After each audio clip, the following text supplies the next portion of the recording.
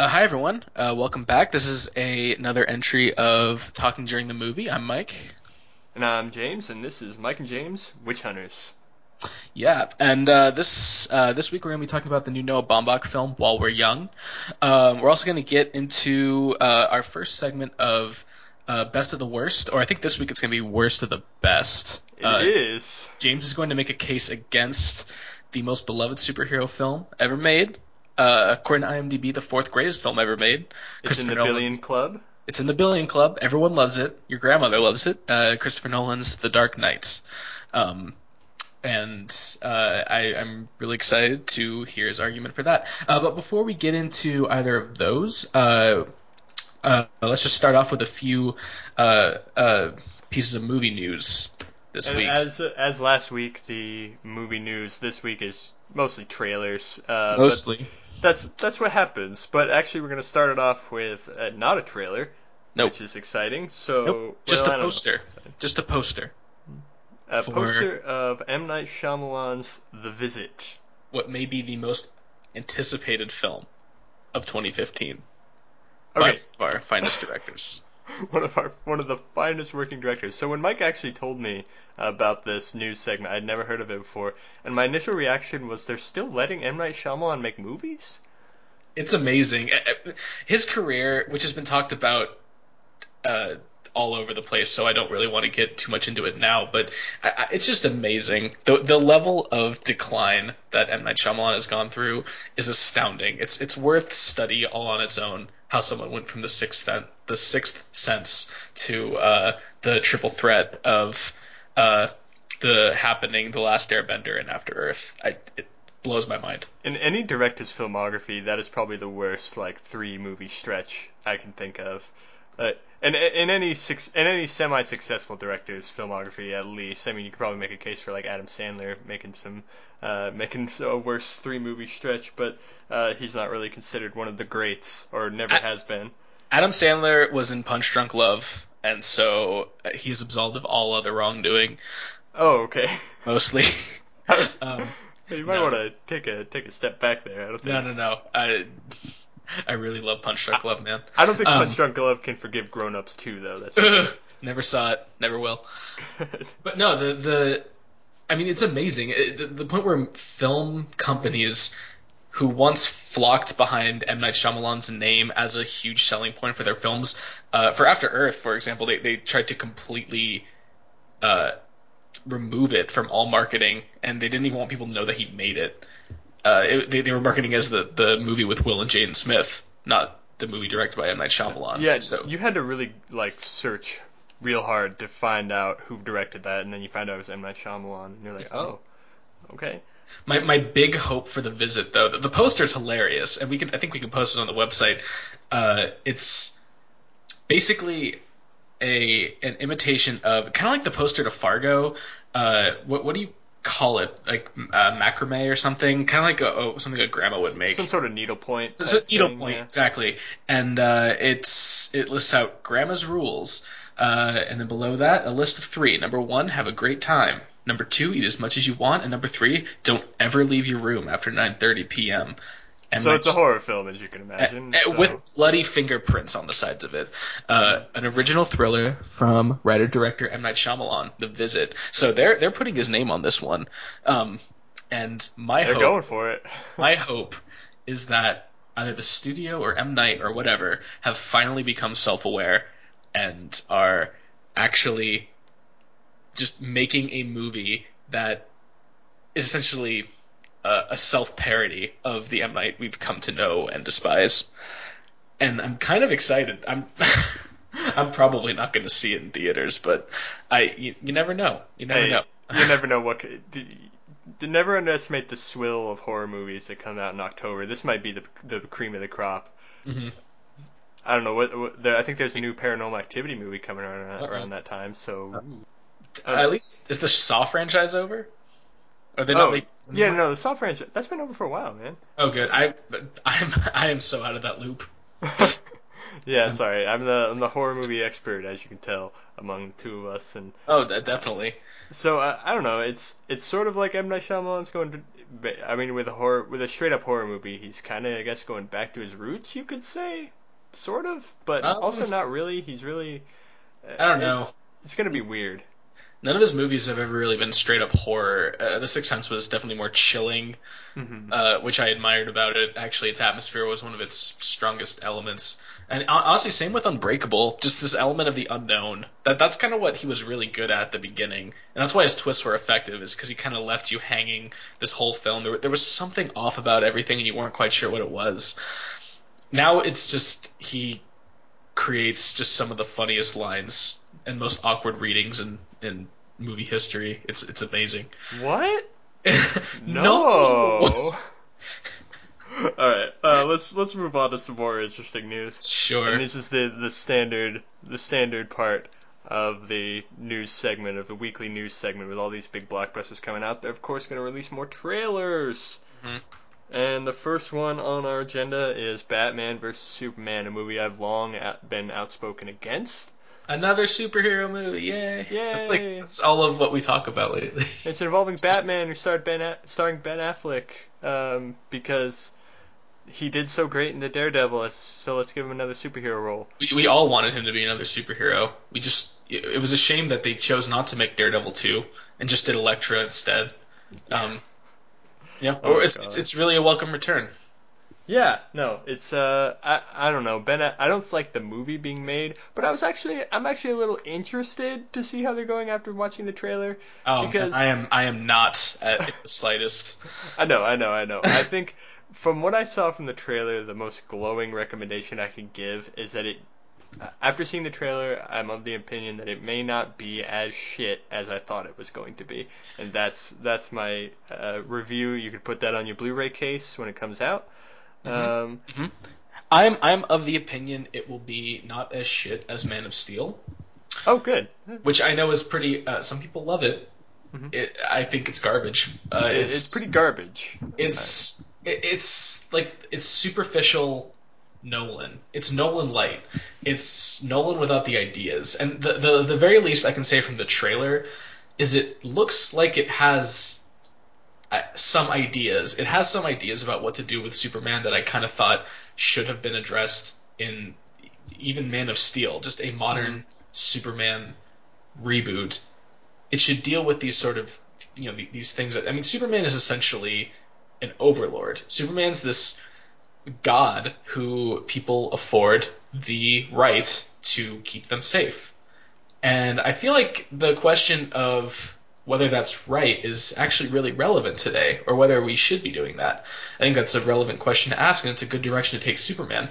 My problem with the trailer, they do address this. My problem with it, though, is they're going another Nolan route, and this is something that Nolan is very guilty of. All his ideas become talking points, and everyone is going to talk about it because that's half the trailer. It's Yeah. just people presenting their Well, philosophical well, view here's on Superman. here's what I saw from that. This was to me was a weird switch, and this is why I'm kind of interested. A weird switch on the Dark Knight Returns story, the comic book arc of Dark Knight Returns. I Hmm. mean, even down to Yeah. Batman's new logo. It's Oh, this and Batman's suit, his like kind his of like metal suit yeah, that he's used to fight Superman. But the thing is, in the Dark Knight Returns, all that talk was about Batman, how Batman's a menace who creates the villains that that's true. Batman needs to save. So now they're kind of saying that Superman's the guy who's gotten out of control, and we need Batman, I guess, to stop him. So that's where I'm kind of confused because in Dark Knight Returns, Batman is gone. Batman comes back, and then the president of the United States sends Superman to either ask him to stop or force him to stop, and he ends up trying to force him to stop, and he gets his ass handed to him because go Batman. So this one, I'm not really sure what role Batman is going to play in it. I think though the best thing to do in a movie like this is honestly just like either completely invest in the character of Bruce Wayne or don't invest in it at all. Um, and honestly, I'm worried they're gonna do not investing in it at all because it seems like it might be a bit of a bloated movie as it is. Yeah. And if that's the case, like I'm still gonna be left with wondering what's gonna happen. Why is Batman in this movie other than to fight? You know Justice League. That's why.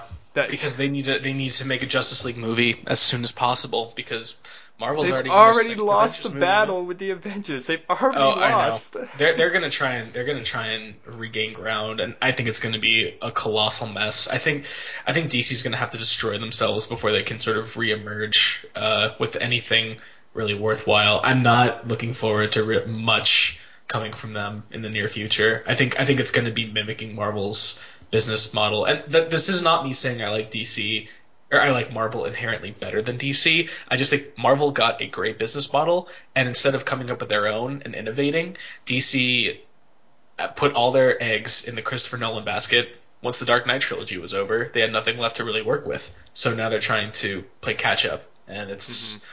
I don't think it's going to work very well. Well, it's especially not going to work very well with all the other big blockbuster movies on the market, especially from Oh, Marvel, but also the also from scores of Star Wars films that are coming out. I learned very late that there were going to be other Star Wars films coming out besides the sequel trilogy, besides Yep. just episodes 7, 8, and 9. And I'm still not really, I still don't really have my head around that idea because to me, Star Wars has always been such an insular thing. It's Hmm. always been uh, Star Trek. There are about what 5 TV series, um, a ton of movies, and two rebooted movies at this point. It's a huge franchise with endless variations and different spin-offs and whatnot. And while Star Wars has always had spin-offs and other media, uh, my idea of Star Wars has always been very limited to the 6 films. And honestly, I really only like embracing 3 of those films. Um, but my idea of Star Wars is so limited to episodes 1 through 6. And even with the sequel trilogy coming up, I was prepared to embrace 7 to 9. However, now there's going to be all these Star Wars spin-off films, and uh, I feel like the idea of what a Star Wars movie is and what Star Wars the actual identity of Star Wars is going to be shifting a lot. And I don't really know anything about the other films, but the new trailer for Episode 7, of course, Yeah, what debuted did you think of last that? week. The Star Wars fanboy and Mike Gladden. What did you think of that? I fanboyed real hard. Uh, I had to stop what I was doing at work and retreat to a break room where I proceeded to watch the trailer 5 times on my phone, and I was a kid again. I was 5 years old watching the original Star Wars. I never watched the original Star Wars film You when I was 5 years you old, weren't but Matthew McConaughey in Interstellar? that was the best That was reaction that was video. honest. I like hate like funny reaction videos usually, but that That one was you cannot deny that I was just one of the thought it best. was pretty I, perfect the I way think they got it together, cut it most together people like that. most people have probably seen it, but I think we should maybe post that too. It's fantastic. Um, Equally as fantastic as the trailer. I don't know. What did you think of it? Because I'm just gonna fanboy about it. I Okay, so thought it was I fantastic. liked the amount of I liked the amount of restraint I saw there, and that they didn't buy into the prequel trilogy, like big budget movie, kind of like spectacle. Yeah, The things that the first trilogy, I mean first not chronologically first in the actual timeline. the original trilogy. I think the original trilogy, what the original trilogy had that the prequel trilogy did not, they knew that sort of less is more when it comes to it. It was very like stripped down, and I didn't see Yeah, many, grandiose, which isn't the way you pronounce that grandiose. by the It's grandiose. grandiose. Yeah, I didn't see many like grandiose action sequences. At least, I mean, I know it's a trailer, but they didn't lead with that. Like one of the first shots, it's like 5 seconds of person speeding along the desert in the distance, and that was sort of one of those shots that very reminiscent of our early Star Wars films, and also reminiscent of that idea that we don't really need. We may have a big budget, but we don't need to show it in every sequence. But the image of the Star Destroyer crashed in the sand is one of the most breathtaking things I've ever seen. Yep, that was It really was an good. So I amazing know that reveal. that shot had more to do than just the let's show a person speeding in the sand. But But but no, no, no, but you're hitting on something because the appeal of the original trilogy, well, one of the appeals is that it gave a new look and feel to science fiction. Before then, everything was very sleek and futuristic and metallic, and every single future looked uh, hermetic, like no one had lived in it. And one of the allotted things about the original trilogy is just how organic everything looks, how dirty and grimy, and that everything's used. Even the Millennium Falcon, which looks awesome, is referred to as a piece of junk and it's kind of falling apart. And, and that's something that was completely lost in the prequels. And I think, honestly, if J.J. Abrams does nothing else but pander to my own nostalgia for the original trilogy, I will be happier than if I had just watched a prequel Star Wars film. So I'm honestly more okay with that than I probably should be, because I know that that's what he's really good at. That's what I like his Star Trek films, particularly the first one. But I know that a lot of it is pandering to nostalgia. So I'm kind of going in half expecting that. I really want more out of it, but honestly, I think he knows what Star Wars fans respond to the most. I think he's coming at it from a fanboy perspective. So if he doesn't provide the great filmmaking that I'm after, I think he'll at least respect Star Wars the way that I at least want it to be respected. He probably gets what people like about Star Wars better than George Lucas does at this point, to be honest. Well, I don't know that that's a really far-reaching thing to say. I don't think you're stepping on many toes by saying that. I feel like everyone will agree with the statement that the worst thing that ever happened in Star Wars was, in fact, George Lucas. I mean, I don't want to diss him too much. He had the initial spark. He made the first movie. He went through so many trials and tribulations to get it going, but I really think he lost his way. I think he lost a lot of skill as a director in the 22 years between A New Hope and Phantom Menace, and the special editions just show how out of touch he is with what the original trilogy meant to people. So, I he seems to be a good person and he's a creative individual. He lost his storytelling abilities and his skills as a director a long time ago. So So Mike doesn't know this, but in I think our first podcast sense, or maybe our second one. Yeah, I think it was last week. She went on a Star Wars rant, and I had to cut it out because it wasn't relevant, and we were oh running way too no, long. oh no. But now he gets to do it. He sneaks it in here. So I'm trying to keep it as brief as possible. I'm trying to keep it terse, but yeah, that's how I don't want to badmouth him too much. He seems to be a good man. He's donated a lot of his fortune to charity. He uttered the phrase "I have enough money" after he sold Star Wars to Disney, and mhm. I think he's a good person. I feel like it's not fair to lose sight. We shouldn't lose sight of that. Okay. But I'm really happy he doesn't have Star Wars anymore. I'm elated. And honestly though, I'm most excited about the Ryan Johnson helmed episode 8 Yep. coming in a few years. Because I love Ryan Johnson. He is a director, and I'm really excited to see what he's going to do with it. J.J. Abrams, I'm sure he'll make a good movie. I'm sure it'll delight me as a Star Wars fan. But Ryan Johnson, I think, is going to make cinema out of this. So we'll Okay. see what happens. All right. Well, we got to move on to other Yeah, cinema, and we're just gonna go straight into our review. yeah. So we each saw over this past week a film making the rounds right now called While We're Young. Hmm. It's by Noah Baumbach, who I had never heard of, but You would never heard of him at all. no, I had heard of him. I'd never seen a film by him Gotcha. before. I wasn't. I just want to say I wasn't much of a connoisseur of him beforehand. I knew him. I knew I had heard the name a lot, and I had seen The Squid and the Whale, which is a great movie. But it's been maybe 5 or 6 years since I've seen it, and I haven't had the chance to catch up with it yet either. But afterward, I did see Francis Ha finally from last year as sort of a reference point for this one. Oh, His nice, his nice. film before this. So So While We're Young is about sort of a what are they like early 40s yeah. couple. Hmm. Um, so Ben Stiller plays someone named Josh, and his wife is Cornelia, played by Naomi Watts, and they are sort of going through sort of the typical motions you'd expect. Like they kind of miss the boat on having children. Everyone else around them is having children. That puts pressure on them, and they're sort of wanting to be in this part of this younger generation, which helps when they meet two snappy young people. Played by Adam Driver and Amanda Seyfried. Their names are Jamie and Darby, respectively, and they're basically the idea of hipster condensed into two people. Uh, Yes. uh, they're basically a parody of this culture, and Ben Stiller just becomes infatuated with them.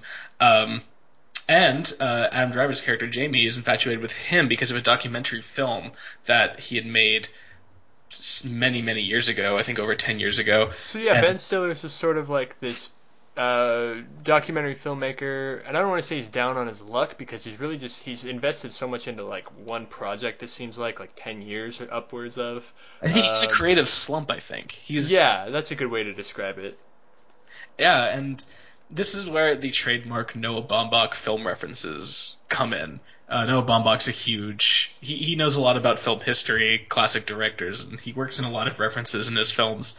And While We're Young does most of this through dialogue between Ben Stiller and Adam Driver's characters talking about the documentary form, classic documentary filmmakers, and basically they bond to the point where Ben Stiller wants to help Adam Driver realize his documentary project, which he scoffs at first. Um, and The irony of the film is that ultimately Adam Driver has much more success at his project than Ben Stiller has over the last 10 years. And Ben Stiller becomes jaded when he finds out. Well, The... let's not get too much far Oh, into it right now. sorry. No, you're good. We're in the spoiler-free portion of our reviews, and again, Mike and I have done a good job of not telling each other what we think until the actual podcast of it. But I will let the Noah Baumbach connoisseur go first on that. So just give me a synopsis of the opinion by Mike. Not his best work, but I really enjoyed it.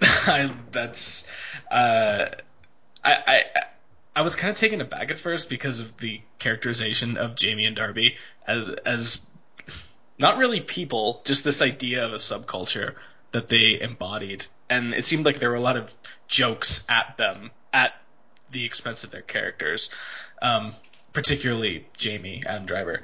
Um, Only to find as the film progresses, there is a reason for that. There's a reason why I'm not really supposed to buy into him as a real fleshed out person. But I was surprised coming from a movie like Frances Ha, where there was so much empathy that Noah Baumbach placed in the Frances Ha character, and it seemed to have this kinship with her, even though the whole like that movie's about youth. That movie's about like a directionless 20 something person, and this movie's about middle age. Um, and I'm interested in actually your take on it because one of your questions going into it was, can a great actor, and by that you're referring to Naomi Watts, Mm-hmm. support what you view as a more subpar or a lesser actor, or just someone of more limited range, I guess, and that's Ben I, Stiller. And the irony is that in this movie, I don't really know if Cornelia is in a position much to well, yeah. Let me Josh. get there. Let me get there. Yeah. So that was my thesis, and I've experienced this watching a few other films. Like there was this movie, not very good movie, called Welcome to the Rileys that starred both Kristen Stewart and James Gandolfini. Quite a on paper a very different talent scale for each of those. And I thought Kristen Stewart did a great job in that movie, and I was like, it's probably because she had a really solid actor on the side of her. In this one, it really they weren't those the characters didn't work off each other the same way. This was really all how did the director use Ben Stiller, and in my mind, he used him. I've seen Ben Stiller in this role like 1,000 times, so he didn't really ask him to do anything outside of his range. I'll get into more of the depth later, but that's sort of what I thought. And honestly, my take on the whole film was a little different than yours, to say the least. It's not that I necessarily didn't like it. I rolled my eyes a little too. It was my eye rolls were a little too frequent throughout the Mm-hmm. movie, I'll say, and I think uh, it was kind of a weird irony because a lot like Ben Stiller's character, I don't think Noah Baumbach himself knew where he wanted to go with the film he was making.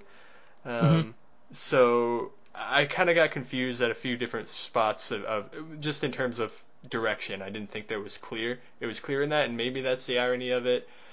I don't know. A lot of it was lost on me, and there was too many sort of that you were talking about those like jokes or like commentary on like the new generation versus old generation. Yeah.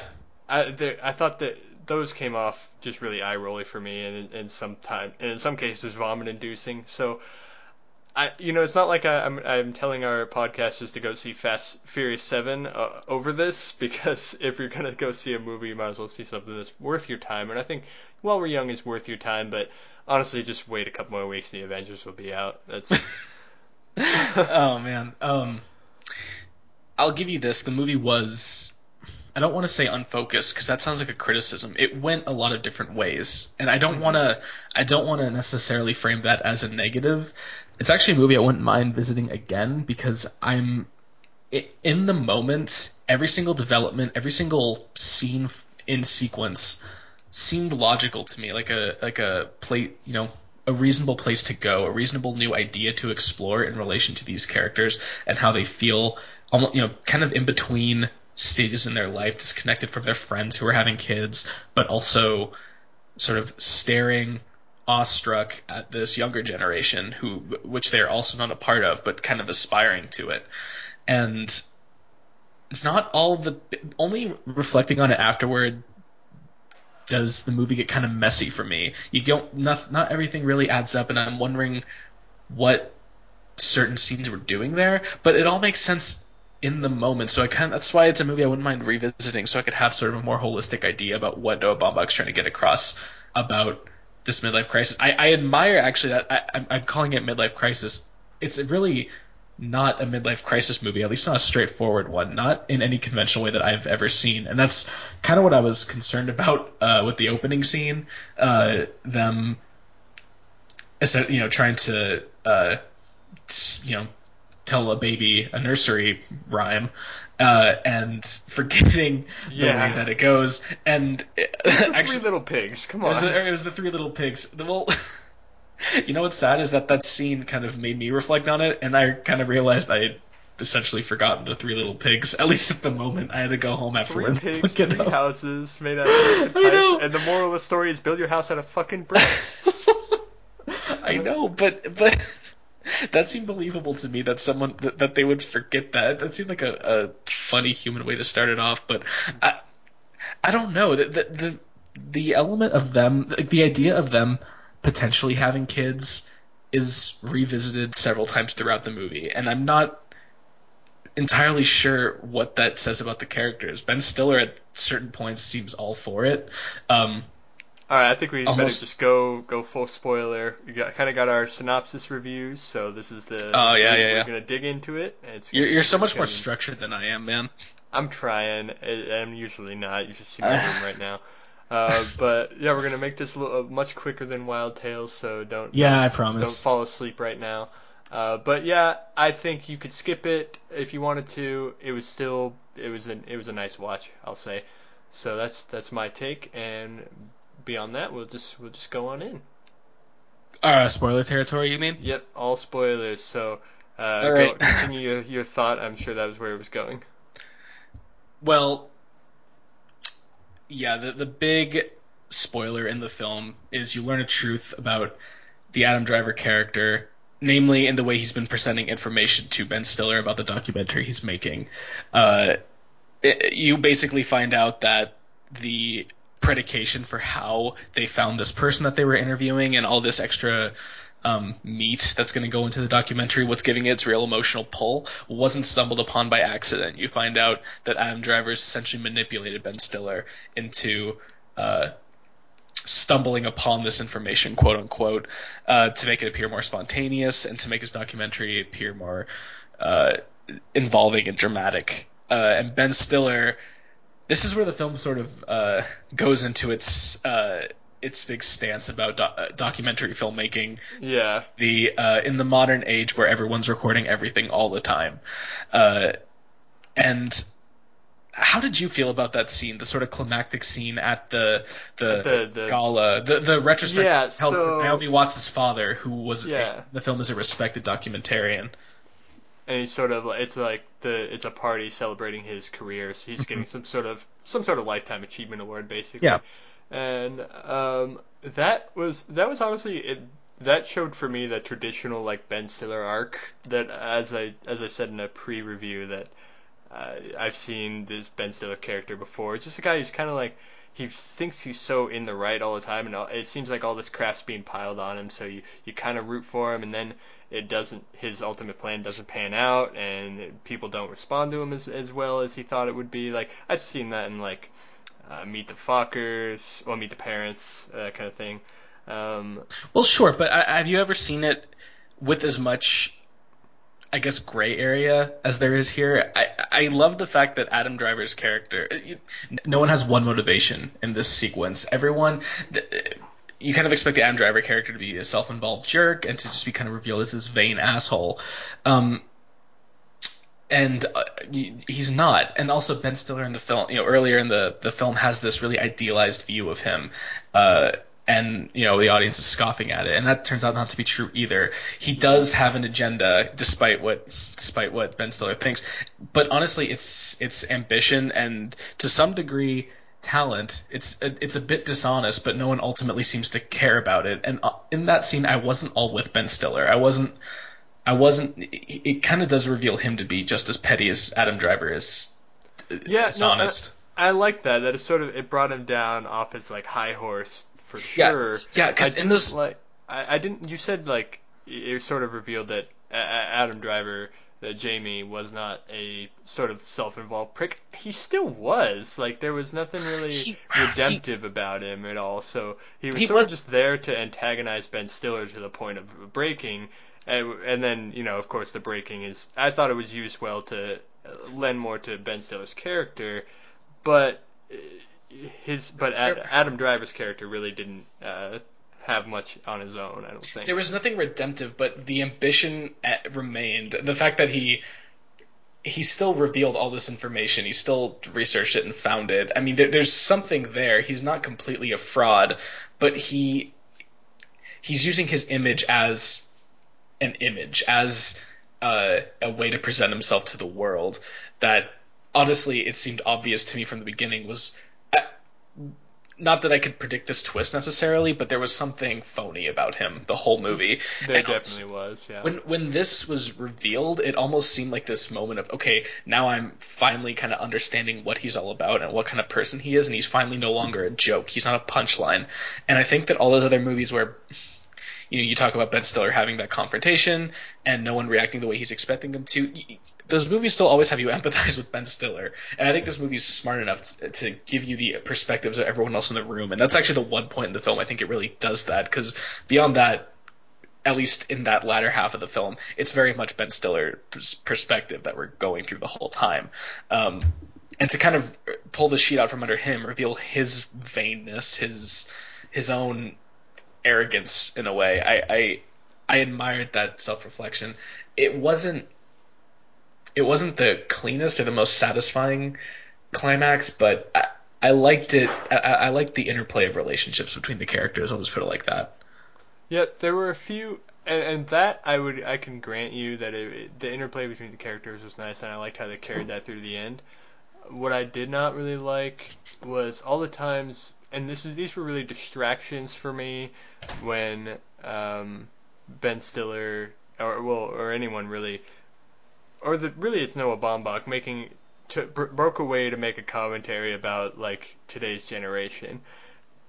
They did not play for me at all. I was rolling my eyes all the time, like when all the adults bust out to cell phones, and then one guy's like, "Why does everyone have to be on their cell phone at the same time? Everyone's so James. convinced that they're doing the most important thing." I'm like, "Shut up, Jesus." Oh, here, I'll look it up. No, no, no. Let's just not know. Oh, oh yeah, they're all sitting around like googling. Yeah, One of my favorite one of lines in them's the like, "Oh, movie. I'll just Google it," and then they're like, "No, no, that's you can't look it up. That'd be cheating or whatever." And he's like, And they "No, can't you think know of what? the answer They to can't this think of it." question. He's like, "Can I look it up?" It's like, "No, let's just not know." It's like, I okay. love that line. I, did you? Yeah, I No, did. I kind of did, and I didn't hate that one. That It line's was it definitely not the was worst. it was And funny. it was definitely in that pre Jamie's reveal stage where you still think he's like this caricature of a modern hipster and nothing more. And I do like that they sort of broke beyond that, but I don't know that the direction really broke beyond that. because from beginning to the end, you're still getting these cutaways almost of look at the modern world as it is. And it's weird too that Jamie and Darby, their characters they're the young ones, but they're also like stuck in the past. Really, they watch old movies, they listen to records, They watch VHS. VHS tapes. There's Yep. that very clever montage, which, I mean, yes, it's very on the nose and very obvious what the message is, but it's a cross-cutting between Ben Stiller and Naomi Watts' apartment, filled with technology, browsing on Apple TV, on iPhones all the time, and the world of Jamie and Darby, who play board games and watch VHS on old crappy TVs and have big vinyl collections, and their experience is more organic and in the real world and grounded, which is, at the very least, it's not a typical idea of how younger people live their lives, which I at least admire that it didn't go down super No, familiar I like that territory. it didn't it wasn't the complete low hanging fruit argument of wow, the older generation has it so much better, it has it right, where the younger generation look at them, they're all with their technology and stuff. It sort of put a spin on that, but it just felt too forced to me. It felt too like well, what's the word? Contrived. Yeah, it felt really contrived that he set up these characters with such opposite values that was um, for the purpose of doing so. Not that these characters would actually exist in the real world, and I don't argue that they don't exist. I don't argue that there's not a Jamie and a Darby running around there. But it just seems like these two were made to make a point, and I'm still not sure what that point is. So getting that, as I said, it felt contrived. I think it's the idea that hipster identity is just as much a put on, just as much a presentation as any other identity. Just as much as that, you know, idiot asshole businessman that Ben Stiller tries to pitch his documentary to get more funding. Everything. It's basically a front in order to get people to empathize and connect with him, to the point where he can't really distinguish between, when he's trying to get money for his documentary and when he's just talking to a person as a human being. That just becomes how he presents himself to the world. So I thought that was clever, and while it would never really overtly talked about it in that way, it never overtly called him out on it. I think it's definitely there implicitly, and I kind of enjoy it. It's the one subtle element of his character, because everything else is so exaggerated. I will tell you the worst line in the movie is right at the end. The worst scene in the movie is right at the end. Yeah, Let's it's the just whole be scene, honest. and it contains the worst line. So it's afterwards. They're in an airport. They see that Jamie's making it big on like Rolling Stone or some shitty magazine. Yeah. Um, Not like our podcast. yeah, We're no. not really in a position to bash other media, James. Oh no, I'm not. But just some pop culture magazine where Mm-hmm. Jamie's got a big, and Cornelia tries to sort of connect with Ben Stiller's previous dislike of Jamie's character by saying like, "Hey, I don't really like this guy. Look at him. He's such an asshole." And then Ben Stiller reveals his character development and says, "No, you're right. He's not evil. He's just young." I've never like left a theater with a worse taste in my mouth. Not never. I keep saying that, but I literally turned my head and made like a That line vomit bothered noise. I was you. like, That line bothered you more than it bothered me, I think. no, and it was worse too. I think the worst lines, by the way, always draw attention to themselves. They're always like, "Oh, I'm setting this up." And when he said he's not evil, I'm like, if he says he's just young, and then he said it, I'm like, oh my god. It's one of those things. It's really predictable. It's really like, oh, I learned that everything's not black and white, and that maybe there's something we can learn from the younger generation, just like they can learn from us. And Yeah, it almost seemed like a Stan Marsh sum up at the end of the a film South had Park never episode. ever, which is making fun of those what I learned Exactly. today That's what it is. It's a tropes. parody. Well, and I mean, the movie had never really established Jamie as evil at all. It established him as manipulating. It established him as dishonest. It never established him as evil. He's always Yeah. had. That's the thing. It always gave him. It didn't redeem him quote unquote explicitly, but it always had he always had some degree of positive characteristics where he was never completely demonized for me the way he was for Ben Stiller, which I think highlighted his own character. That last line, you're right, is incredibly on the nose, not a highlight of the movie. I was more baffled by what immediately followed it because it seemed to be from a different movie. Yeah, no, that's one of the scenes where I was like, where are you going with this, Noah Baumbach? Like, what That is your that movie that about? really jarred me because I think it was making a completely different argument than anything that had come before in the movie. So the So last shot is the there. context of the scene is they're flying to I believe an African country to Yeah, adopt it's I a think it's child. Haiti. Yeah, Yeah, or Haiti, excuse me, to so it's not adopt a from Africa. child. I'm sorry, to adopt a child because Naomi Watts' character had gone through several miscarriages. That's why she didn't want to try having kids anymore. So finally, at the end, they've sort of reached this resolution. They're going to adopt, and they seem happy. They're excited. They're embarking on this new chapter of their lives as parents. And then they look over and they see a kid sitting across from them playing with a smartphone and making calls and doing all this stuff with it. And it cuts to a reaction shot of them looking concerned, No, they almost and look horrified. they look kind of horrified, really. And that's it. The movie's over. Yeah, I I mean, didn't is the idea that people are now too dependent on on technology? technology. That is never an argument that the movie is making. Well, At except for least that one line in earlier about we're all on our cell phones at the same time. well, That was okay, kind of there. but they continue to use their cell. It's kind of just a self-aware line that everyone pulls out their cell phones whenever one person does it. Hmm. These new social ticks that have come about, or these new social norms that have come about because of technology. I think it's more of a comment on how it's changed our interactions, not a condemnation of it. Um, and like the main characters, the older characters, are the ones using technology throughout the film. It's ironically the younger people who tend to shy away from it, and the film never takes a stance on it. It never says that one's right and the other's wrong. I think it just sort of explores it in this different way, which I liked and enjoyed. But I that final scene did not belong in this movie. The argument of the look of horror at a child using smart technology had nothing to do with anything that came before it. And if it did, I would love to hear it. I'd love to hear that interpretation because I feel like I missed something big time. I don't know.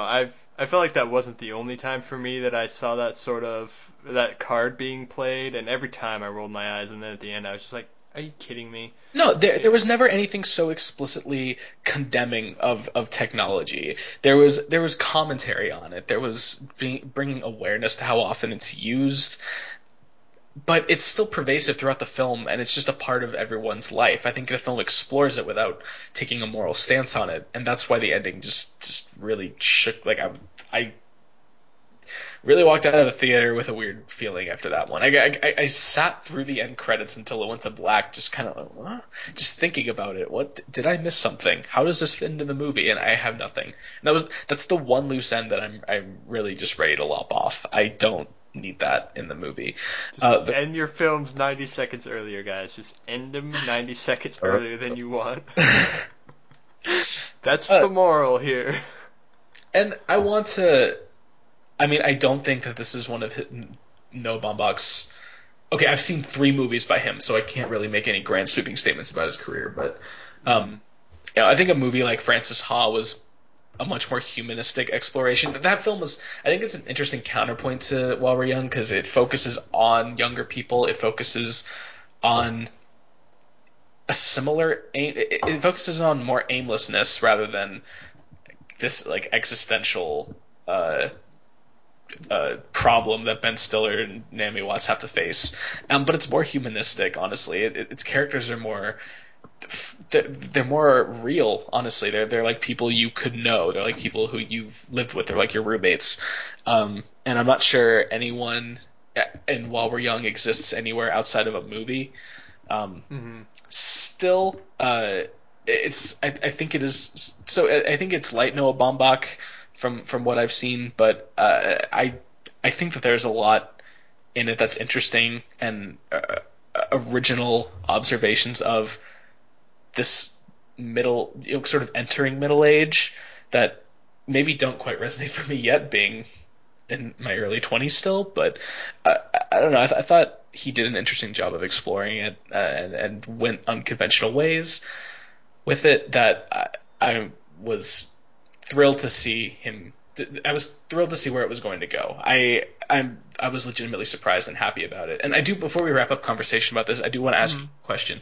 Uh, this is a comedy. Did you find it funny? Did you laugh? Very rarely, to be honest. Oh, really? Okay. Yeah, I no, but honest, I will say the times I did laugh, I did not feel bad about laughing. I was like, okay, I'm genuinely entertained, and I appreciate it for that. So those were honestly the funny bits in the movie were the best part because they felt to me the most genuine. As I said, my previous criticism was that a few bits felt too contrived, Yeah. but the comedic bits I liked, and I will not have any qualms about liking. Okay. I ask because I was in the worst position to judge this movie as a comedy, because I saw it at like I see most of my movies after I get off work, so at about 10:30 at night with next to nobody in the theater. Actually, if there had no one in the theater, I may have laughed harder. As it was, there were about three other people in the movie theater, and I was terrified of Being that guy, yeah. being that guy. So I kind of mentally laughed, but I did it. I was keeping track of like how often I would have actually laughed had I been in a crowd, and you can never really tell that. Obviously, you have weird reactions when you see a movie with a large group of people. I found myself like chuckling to myself quite a bit, actually. I was, yeah, I found it really funny. He, he's no Baumbach's just he's good with conversation. He's good with these little weird things that you may have heard people say at a party randomly, these observations that you have to be kind of a good listener to pick up on. I mean, I'm not going to argue he's like the Coen brothers or Tarantino or anything, but Yeah. I don't know, something about his quips sit really well with me. I unfortunately don't take notes while I watch his movies or any movies, so I don't have any particularly good zingers written down. But My I don't know, I found myself chuckling to myself a lot during this movie. I found it my rather funny. my closing comments would be I'm very interested in Noah Baumbach's further projects because he seems like a very but despite my saying that his direction was a little unclear, I like his restraint that he showed in a lot of times in this movie. I like that he didn't let this fall into a typical Ben Stiller arc where he gets pushed to the edge and then he lashes out to a point where everyone thinks he's gone too far, that kind of thing. He didn't do anything like punch his father-in-law at the party and then they all have to recover from this aftermath, which I've seen in Ben Stiller movies before. They sort of let everything was calmed down despite the fact that he had just accused someone of being a major fraud. Everyone was able to sort of calm down and then reflect on what had happened, and I like that. So he was good in his pre-climax. Well, I guess that was a climax, and then in the ending, I just sort of I rolled my eyes at and made a vomit noise. So I'm interested in his films. I will continue to look out for his projects, and he has this movie to thank for it. So Yeah. For my closing argument, I'm just gonna say I do urge you to watch Francis Ha as well. It's very dissimilar to this movie. It's more naturalistic. It fits way less into any sort of box that you like this preconceived idea of a you know down to a gritty street level comedy. Uh, it, it has way fewer preconceived notions than While We're Young. Uh, but I did really I enjoyed While We're Young a lot. I particularly dug the myriad film references throughout. I from name dropping Godard and Anouk of the North and D.A. Pennebaker and uh, all talking these about people you've never heard all these of. people that film buffs and nerds and students can appreciate. Uh, and the Vangelis on the Blade Runner soundtrack when they were at the shaman's place vomiting up their demons, which was also one of the funniest lines in the movie. Yeah, Um, yeah. yeah, it's not going to make any year-end list for me, but I really enjoy it. I'd urge people to go see it. I think it's probably the best thing in theaters right now that we haven't already talked about. Um, Yeah, All right. please see this before Furious 7. Okay. Yeah. Not No. the I said the same thing. See it before Furious 7, but not before the Avengers. So if you yeah haven't seen it by the time the Avengers comes out, just go see the Avengers. yeah. All Fair right. enough. Fair enough. And Mike, I want to say that we did it, man. We killed that review in a half Yeah. hour, and now we actually have time to do the All right. segment we wanted to do, unlike Got last it. time. So We got it. So yeah, if for anyone who doesn't remember from last time or didn't listen in last time, um I sort of pitched this idea of a reassessing films and their place in uh, uh, movie history, how they've been received, how people view them. And James put forward a film that I wasn't expecting, honestly, and I didn't think that we'd start off this way, but it's an interesting way to begin. He is going to do a mini takedown because he still really loves the movie of The Dark Knight, as I alluded to earlier in the show. So why don't I shut up now and you take it away, James? yeah, so this segment's called Worst of the Best. So implicitly, I'm still of the opinion that this is among what people can consider the best films, but it's just on the lower end of that spectrum. At very least, I could honestly make an argument that it's not among the best, depending on how much you're. Are we doing top 50, top 100, top 200? Like, what are Well, we according to talking about here? IMDb, we could do top 10, and it would We be can do top we could five do top according to five, and IMDb. it would be there, Uh, number four. no, honestly, I talked. I said this before. What a ridiculous notion that the voters of IMDb are saying that there are only 3 films in history that are better than The Dark Knight. That is honestly astounding, and I won't really give that too much credence, because it's just IMDb voters. So whatever. But that's still ridiculous. So I am doing The Dark Knight, and those of you who know me, who are probably the only people who are listening to this podcast, are people who know me, know that For I now. love to death Batman. I collect the comics, read the comics, watch all the films, including the really bad ones. I'm looking at you, Joel Schumacher. So I'm invested in this series. So why aren't I just going down on The Dark Knight and Chris Nolan all the time? I'm gonna tell you. I'm gonna tell you. So, as I said last week, and I'm not assuming everyone listened, I think that The Dark Knight is neither the best Batman film neither the best film in the Nolan trilogy, nor the best Batman film in the Nolan trilogy. And I feel like I have to separate those two. I would say that the best Batman film is The Dark Knight Rises, and the best overall film is Batman Begins. And The Dark Knight is sort of in that. Oh God, Gasp. I didn't expect that reaction. No, I knew your. I think I'm speaking for listeners. Oh, I knew okay. that was your stance on it, but um, Oh man, it's I not. don't know many people who would put Batman Begins number one overall. I know it was still very well received, so I don't think it's that much of a stretch. Okay. I know Steve Gutenberg thinks it's just the best. So go Steve. Um, Does he listen to us? You should. I don't know. Yeah, you should. Let's I link him. miss him. Uh, so in my arguments, if we're gonna say that it's not the best film, I have to do the standard filmmaking things, and I will, believe me. And I'm not gonna do dumb things like the kind of insignificant plot holes or pacing, because what Nolan film doesn't have pacing problems, and what Nolan film doesn't have Did you know that? minor plot holes? Did you know that Christopher Nolan tends to use expositional dialogue just a little too frequently? What? Yeah, I know. It's a No, really I original mean, criticism that I came up with about Interstellar. yeah. Oh, okay, Ugh, good. rolling I my do like eyes. how in Interstellar they actually had an exposition robot. Like They it was did. literally an exposition robot. I thought that was a nice conceit by Hmm. Christopher Nolan. Um, but no, I'm not going to talk about those things because honestly, they're not the point of Nolan films. They're not a distraction for me. There was only a few. There were some major things that was distracting. I'll get probably the most minor distraction that was still a really distraction because I said I wasn't going to talk about plot holes. I got to get this one out of the way. It's the worst thing, and this was actually distracting. Like when I was watching the movie, I was like, "Wait, what happened there?"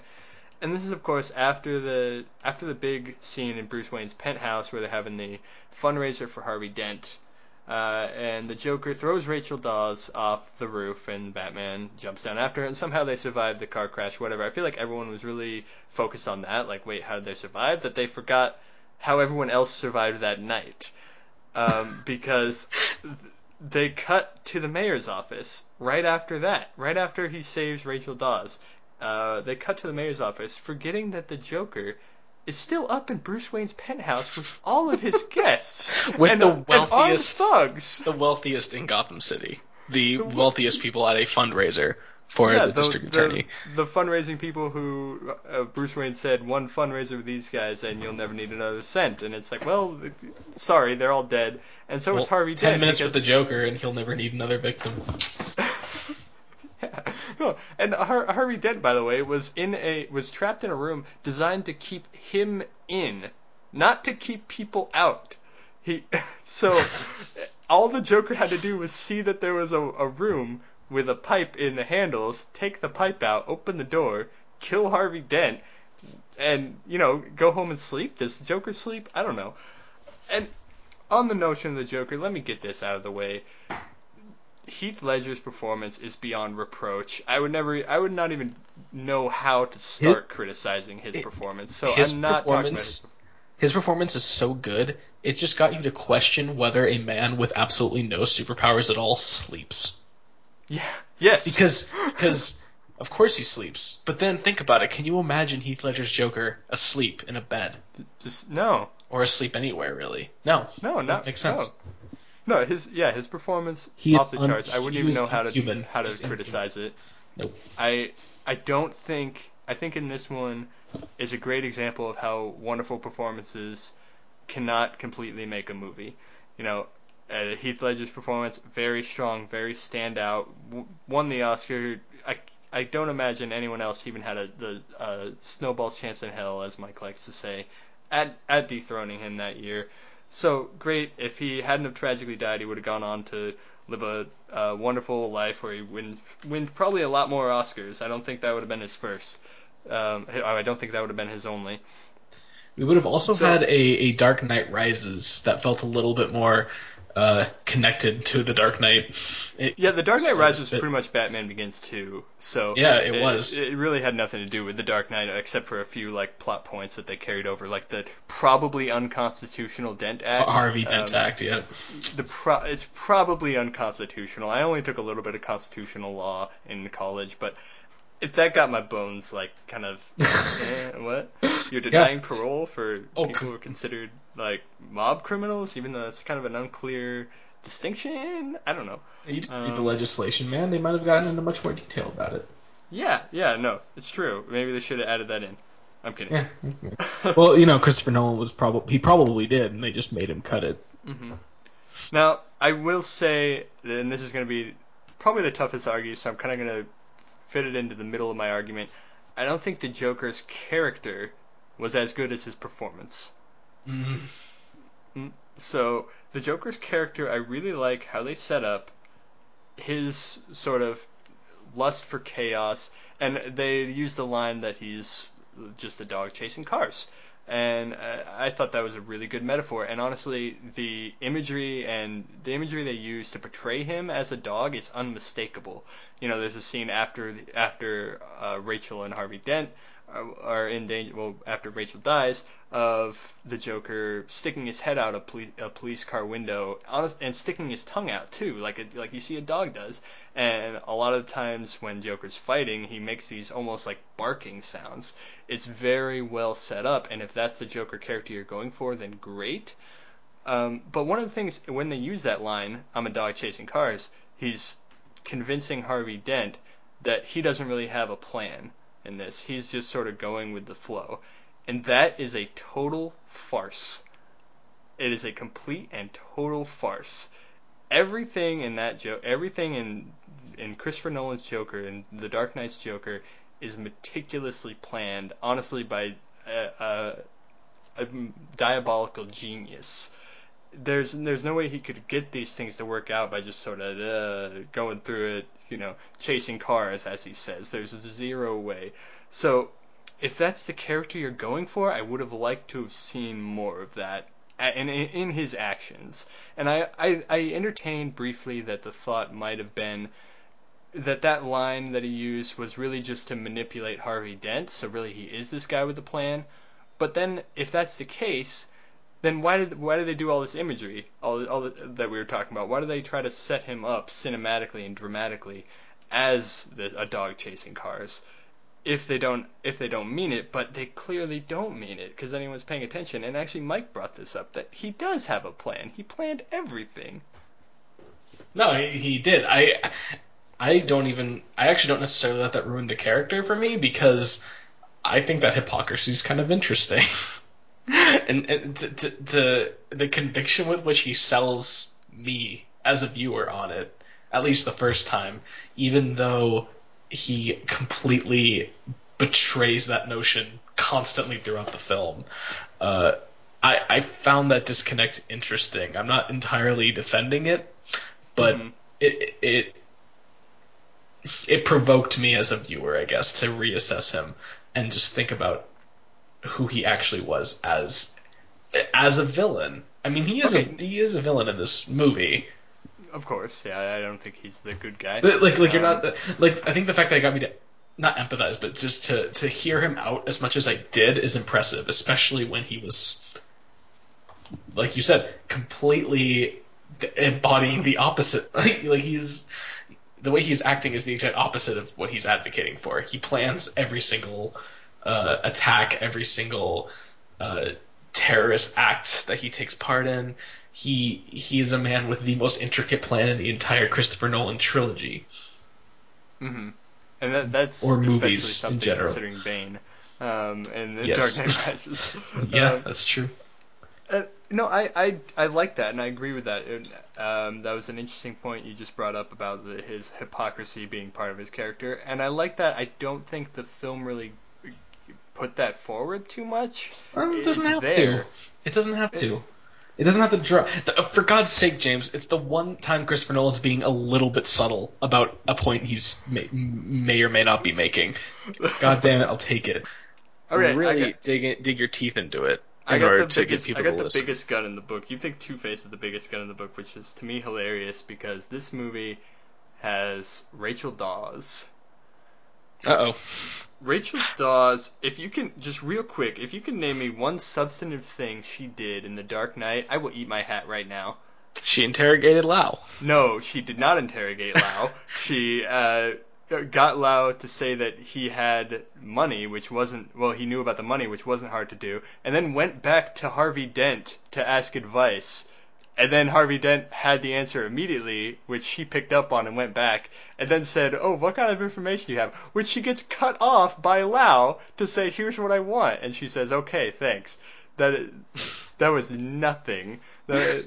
And honestly, so Rachel Dawes was in Batman Begins also, and honestly, they of course got a much better actress to play Rachel Dawes in The Dark Knight. Maggie Gyllenhaal over Katie Holmes, easy, I'll take that. But what they did with her character in Batman Begins was honestly better, a lot better.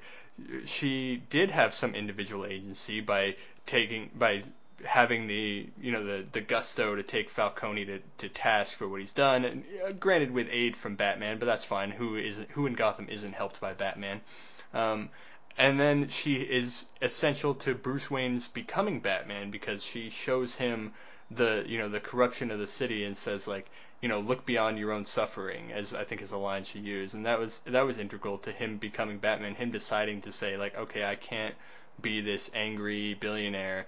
I have to. There's something greater that I need to focus on that my parents tried to do that I can't do like this. So then he goes on his journey. He discovers Ra's al Ghul, whatever, and he wouldn't have done that without Rachel Dawes. So I understand that. The Dark Knight abandons everything. She's immediately this love interest of both of them, and by both of them I mean Batman and Harvey Dent. So she's really just there to also create drama, and then becomes a damsel in distress later. And the thing is, I'm not a person who wants every character to be interesting. I'm not a person who wants every character in every movie to be fully fleshed out. But the film itself gives her so much weight, and she doesn't do anything in the movie, nothing at all. She does. I cannot defend Rachel Dawes in this. I mean, I can defend her in the sense that she is played by an infinitely more talented actress. Mm-hmm. Um, I you're right on this point. By the way, I don't want to frame this like I'm necessarily the defense or Oh I'm yeah, I the know. defense. You don't have I to be the. I'm not. I do think Batman. I do think the Dark Knight's the strongest. Mhm. I do think it's the strongest contender in the Nolan trilogy.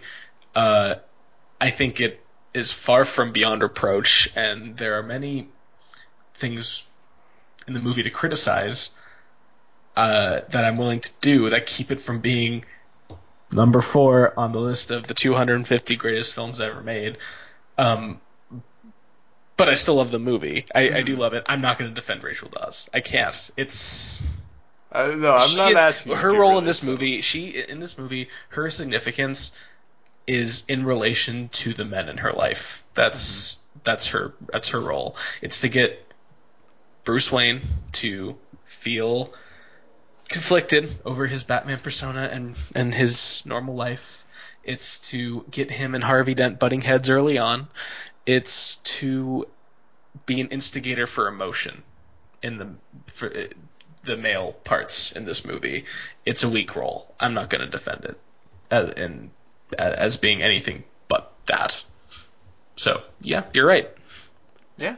Yeah. But do you think my question is then is that really uh, enough to tip the scales for one of the other movies? What makes that so significant of a factor in your estimation of them? Okay, all right, that's good. The reason I can't by saying when I say that the Dark Knight Rises, for instance, is the best Batman film in the Nolan trilogy, I can't overlook the fact that Dark Knight Rises completely botched a character too, Hmm. with Talia al Ghul, who was uh, one just wrong in the Batman universe. Like she wasn't anything like her character. She was way too evil. She didn't have any sort of interesting inner conflict between loyalty to her father and love for Batman. So that because that wasn't there at all. She was way too villainous. And she was also, not really fleshed. If I'm talking about just regular film, she's not very fleshed out. In terms of her motivations, it's really like, oh, you killed my father, I'm coming back to kill you. Okay, we've seen that a billion times before. The difference for me is that Talia al Ghul was never really, I didn't think, the focus in The Dark Knight Rises.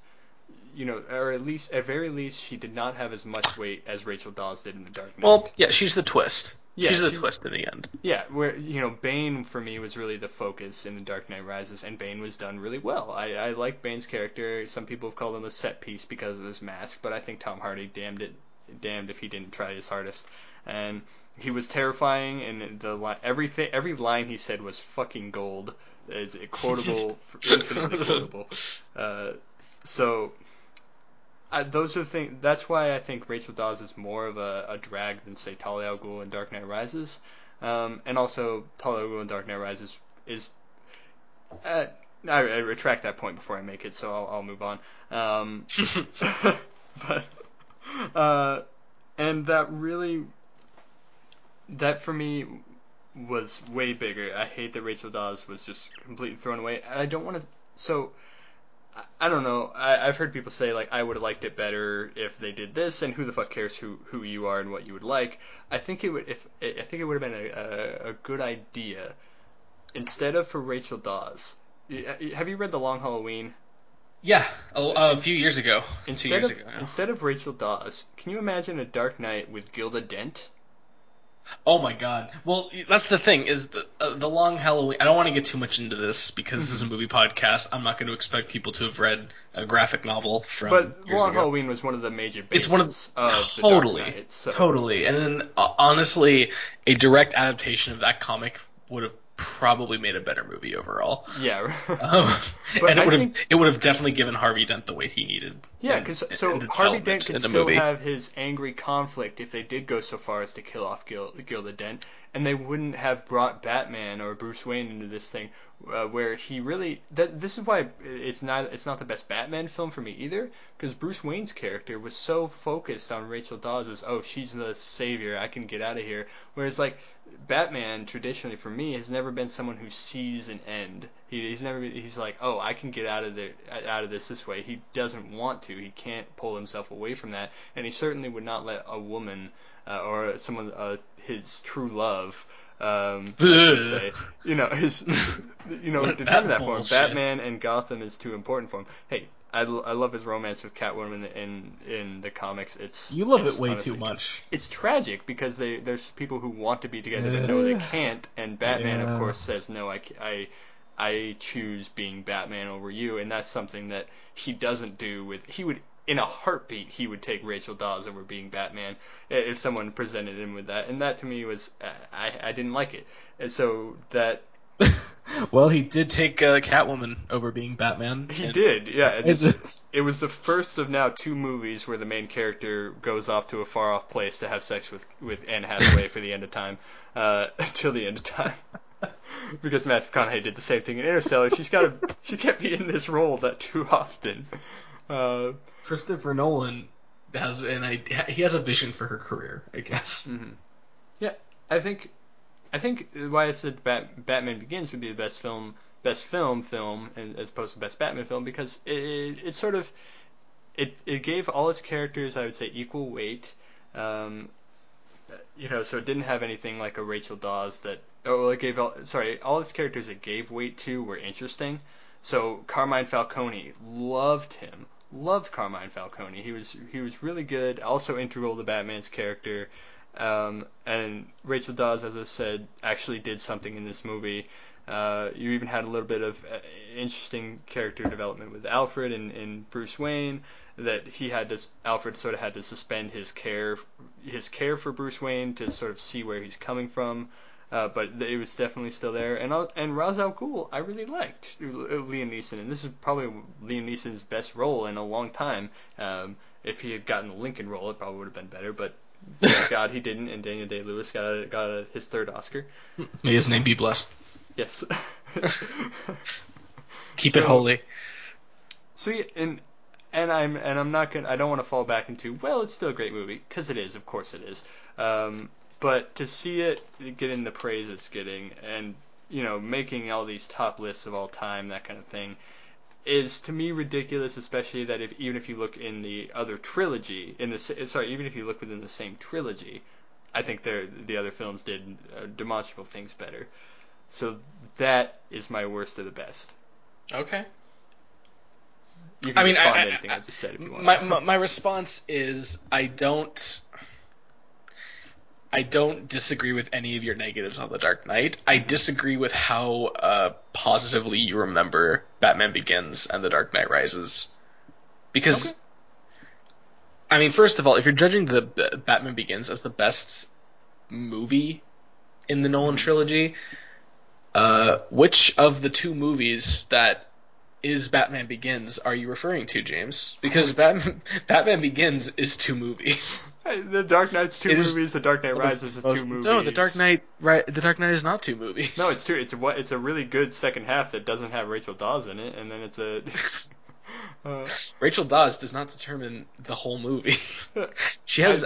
The movie got way better after she died. Just watch it. Could I do without the moping? Yes. Yeah. But it's not a disjoint in The Dark Knight to the level. Okay, Batman Begins. It does not have Batman Begins has no focus. It's also a much more shot movie. He was flexing his legs as an action director in Batman Begins. I cannot discern half of the action scenes in that movie, to be perfectly honest. It is very like, oh, look at the flash of his cape, or anything. You can't really tell what's happening in the fight sequences. But honestly, that was better for me. I would prefer it that way, because in The Dark Knight and in The Dark Knight Rises, a lot of people pointed out that if you show everything that's happening in his fights, it looks really unrealistic. It doesn't play very well, because some people are just falling down, or they're hitting. You mean if you at least slowly. show hits connecting in the same shot without cutting to imply a hit? No, okay. I'm not. I don't mean to take it to that extreme that they did, but I think the idea behind showing less in a fight is better than trying to show everything. I also don't understand why you're so enamored with Ra's al Ghul as a villain. that's pure comic book right there. And in a movie that is trying to pride itself, I think I would be more open to it if Batman Begins wasn't a film that prided itself on its gritty realism, and it being a comic book movie for people who don't like comic book movies. I think that's probably even a blurb on the Blu-ray. Um, I don't know. Maybe. I don't know. That just seems like kind of the market it's going for. And I mean, God damn it, Ra's al Ghul is his motivation, his whole character is right out of that exaggerated comic book milieu.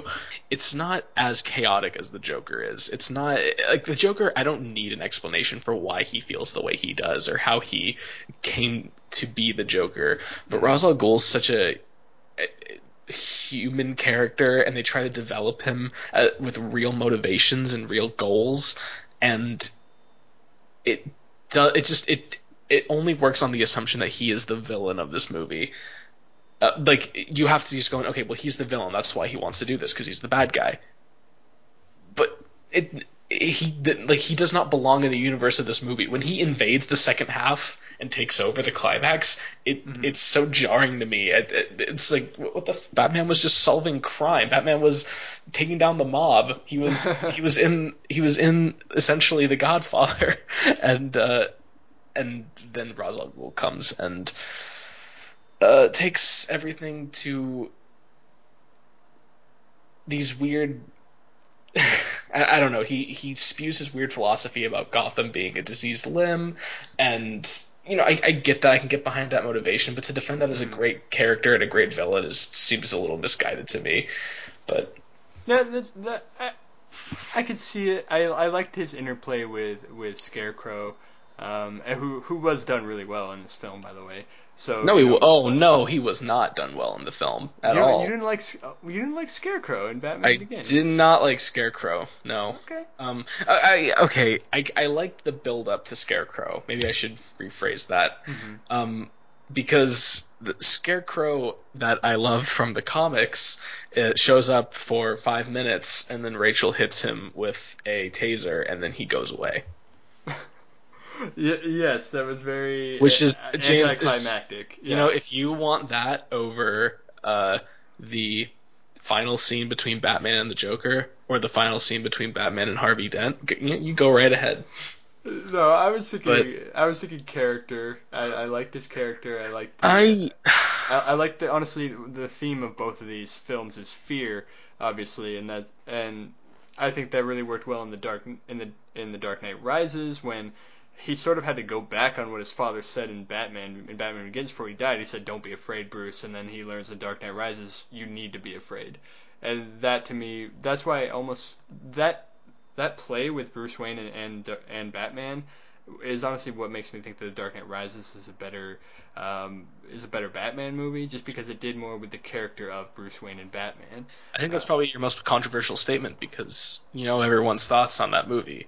That's barely a There's not Batman enough movie. Batman, There's no Batman in it. and that I roll. I don't know. I can't get over that because they don't see Tell him in a costume. It's suddenly not well, him. tell everyone. Yeah, right. It does far and away has the most development for Bruce Wayne Batman as a character. I'll give you that. Definitely. Everyone loved, Iron Man 3, for instance, because, well, one of the things they loved about Iron Man 3, I should say, I is all the hated Iron stuff Man. you got from, I know, is what you got from Tony Stark, as a character outside the suit. Everyone's like, oh man, I really like that. But, they didn't extend that to The Dark Knight Rises when, Bruce Wayne is learning to sort of, he's in the pit. I loved that whole sequence when he's in the pit, learning to climb out of it and he does have to shed these preconceived ideas that he had got before, like, oh, I'm indestructible, I can't be afraid of dying, that needs to be the furthest thing from my mind. And the guy says, no, if you're afraid of dying, you can make it. If you're not, then you're not going to go anywhere. And I loved seeing Bruce Wayne in that time where he's like, I am afraid. I'm afraid of dying in this. I'm afraid of being in here while my city dies. My thought is this.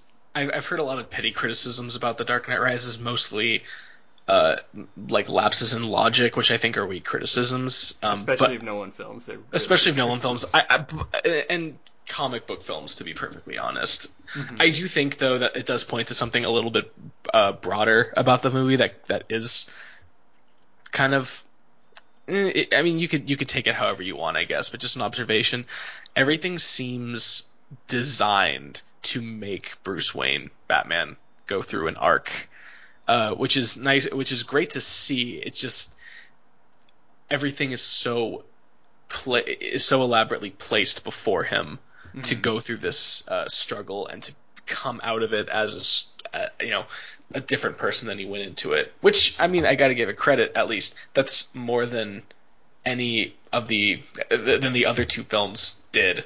I mean, with the exception, I guess, Batman Begins. He goes through training, he becomes Batman. But I mean, yeah, a real spiritual character development in The Dark Knight Rises. It's very well done. It's the whole everything in the movie seems structured around it pretty Mhm. deliberately. Like like Bane only put Batman in that prison so he could escape from it. Like Yeah, I mean, so he could get to the point where he could get out of that hole, which is a amazing scene. I love that that scene scene so still gives me much. chills when It's I it's watch one of it. the It's most really well done. empowering scenes in a movie ever made. Logically, it doesn't make sense at all. No, no. Bane could have like, well, why didn't Bane throw Batman into a volcano or some? I don't know. Why didn't he kill Why Batman didn't he just kill bluntly? Batman? Yeah. Basically. Um, And his reasoning is why are there pretty no like guards standing on top of it? Well, it's because Batman had to make that arc. That's why. So I guess it's a little bit more heavy-handed in that mhm. sense. It's a very heavy-handed movie, but welcome to Christopher Nolan. Um, Yeah, and I think that they try to do something. They try to push Batman to its limits in the Dark Knight, but I don't think it worked with the Joker because his whole thing. They had that really ethical quandary of that they put NSA him, machine, yeah, and they put him to his moral limits. and honestly, I don't really think they did because he's like, oh, we got to do this, but and Lucius I Fox is got like I this gotta find machine, Lucius. and I liked it because they had that segment with where Alfred is explaining his former days in the SAS when he was trying to hunt the jewel thief who didn't, was a lot like the Joker, and then he wasn't looking for anything logical. And then how they caught him was by burning the forest down. So the machine was Bruce Wayne's attempt to burn the forest down, burn the city down, basically to find one man. But the thing is, he has it all planned out. Like this machine's going to be destroyed as soon as I find the Joker. It's not a big deal. It's not this huge moral quandary that you're trying to make it out of. So really, the Joker doesn't succeed in pushing Batman to his limits the way that I'd say Bane succeeded in pushing Batman to his limits in The Dark Knight Rises. Well, Joker's point was to, by pushing Batman, destroy everything he stands for, and Bane I don't know seemed that like, Batman honestly, stands for like Bane. basic civil rights. Uh, It's like, uh, well, I don't know. People have actually made a pretty strong argument about The Dark Knight being an allegory for George Bush the war on The terror. War on Terror. But that's silly. Um, Yes, thank you. um, why Bane comes off to me as being the most brutal life coach anyone's ever had. he's like worse than J.K. Simmons in Whiplash. Let's He be real. is worse than J.K. Simmons in Whiplash, But still in that same vein. But Yeah. he is J.K. Simmons in Whiplash. Actually, let's reflect on a J.K. Simmons played Bane. Oh my God!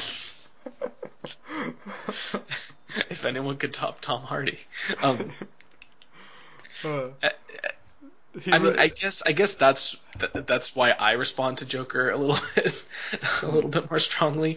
Bane just seems like someone who's there to bring the protagonist to the next point in their development, whereas Joker just does not belong. He doesn't fit into any hole. That's true. He has no role but to disrupt. And whether or not he's got a plan to do that, I think that that's false. The fact that the Joker is not after anything logical still holds. And Bane is very much after something logical. Bane's goals can be put in a manifesto, which makes him to me, that makes him a weaker villain. That makes him less memorable. I'm not Oh, gonna, I think he's a weaker villain. I'm I'm not, not gonna, of course. I'm not gonna deny that he has, like, his lines are incredible. That's such good dialogue, and it's seriously a But, big F you to Joel Schumacher, who just made Bane say Bane for the but entire he's, fucking movie. Bird!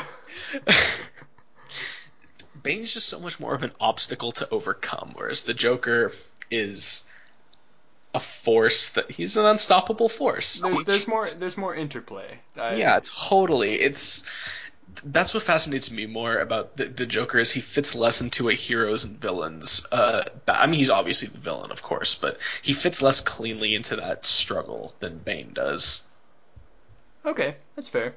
Um, and I think that mind you, I think the fact that you could have a conversation with both of them on similar grounds is pretty impressive. It's better than anything I could say about the villains in Batman Begins. I will give you that. I hate the villains in Batman Begins. They, okay, with the exception of Carmine Falcone. Oh, no. Carmine Falcone is great, and I feel like people disregard him because he's not a traditional villain. But to anyone who actually has read Batman comics, they know that's a ridiculous thing to say. And he was done so well in that movie. Played really well too. I can't even remember the actor's name, but I love that guy. But I feel like he's so super underrated because everyone always who were the villains in Batman Begins? Well, it's Scarecrow and it's Ra's al Ghul. It's like Of course. No, Carmine Falcone's in there. And he was honestly such a better gangster guy than Salvatore Maroni. And honestly, The Dark Knight. if Rachel zapped him with a taser, I don't think he would just go away. Yeah. Okay, I leave my argument at that. I've said my piece. Why I think The Dark Knight is not as good as everyone says, and I think that's the function of the worst of the best. So yeah, maybe totally. Maybe you still think I'm shit. Whatever. Yeah, I mean, you're probably not gonna. I don't know. I mean, I think the point of the reason I'm happy you brought it up is because I want people to at least acknowledge or at least view movies that they take as established in different ways. And I think that there's totally room to do that with The Dark Knight. I think everyone loves it so much. I love it so much. I do think it's the best in the trilogy, but I think it's the best in a trilogy in which none of the movies are beyond reproach. You know, it's a film that you can get into criticisms with any of them.